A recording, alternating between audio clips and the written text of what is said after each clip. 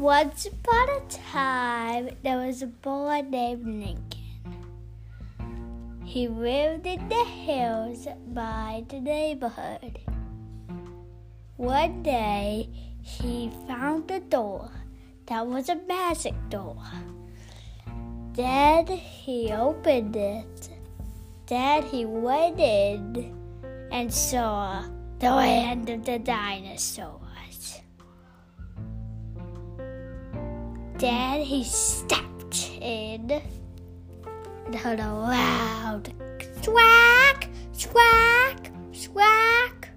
That was not a normal squawk from birds. That was the squawk from pterodactyls chasing Lincoln. Then he ran and he hid in the cave. The end. That was just part 1. When's part 2 coming out? Part 2 will be coming out tomorrow. Okay. Bye for now.